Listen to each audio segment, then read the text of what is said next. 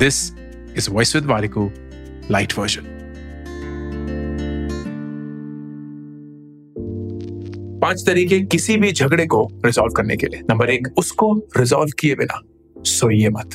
अपने आप से प्रॉमिस करिए, अपने पार्टनर या अपने दोस्त से प्रॉमिस करिए कि जब तक ये सोल्यूशन नहीं निकल जाए, जब तक हम इसको रिजॉल्व ना कर ले, चाहे जितना भी वक्त लगे, जितना भी मुश्किल हो, हम सोएंगे नहीं, ये दिन खत्म होगा नहीं। नंबर 2, अगर आपकी गलती है माफी मांगिए।